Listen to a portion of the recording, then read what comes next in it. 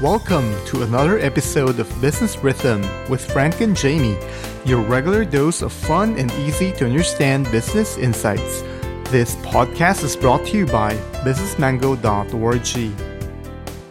I am Jamie and I'm glad to be here today with my partner Frank. In this episode, we will talk about how leaders can foster collaboration in its team and people. Many of us know how it feels to be in an organizational setting. In this environment, doing one's job effectively requires being able to work well with others. The larger the organization and the more diverse the people, the more complex the interpersonal dynamics. The success of an organization depends on how well leaders can foster collaboration.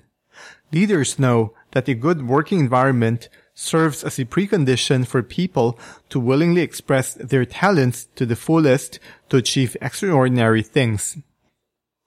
That is true, Frank. Let us start discussing the key issues that leaders face to promote collaboration. Sure. Through our research and experience working with different organizations, we find that leaders need to properly deal with three critical issues to foster collaboration. The first issue is managing change. We have seen a number of things happen during times of change. New structures replace the old, people report to different superiors, some people scramble to find their new place, while new blood join the organization. These situations create stress to the organization and result in demoralization for most people. Effective leaders manage change skillfully to reduce the adverse emotional impact on productivity. The second issue is dealing with conflict. When people with different personalities and background work together, conflicts are bound to happen. Conflicts can become counterproductive when they sap people's energy and motivation. They can also discourage people from exerting their best. Effective leaders bear the pain of managing conflicts to promote an environment of smooth interpersonal relationship.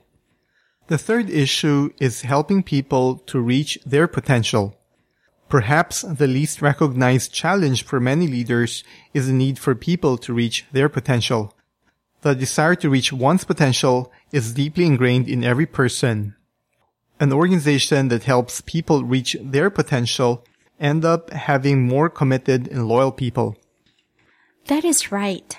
Managing change, dealing with conflict, and moving people to reach their potentials are key elements to effectively working together toward a common goal in an organization.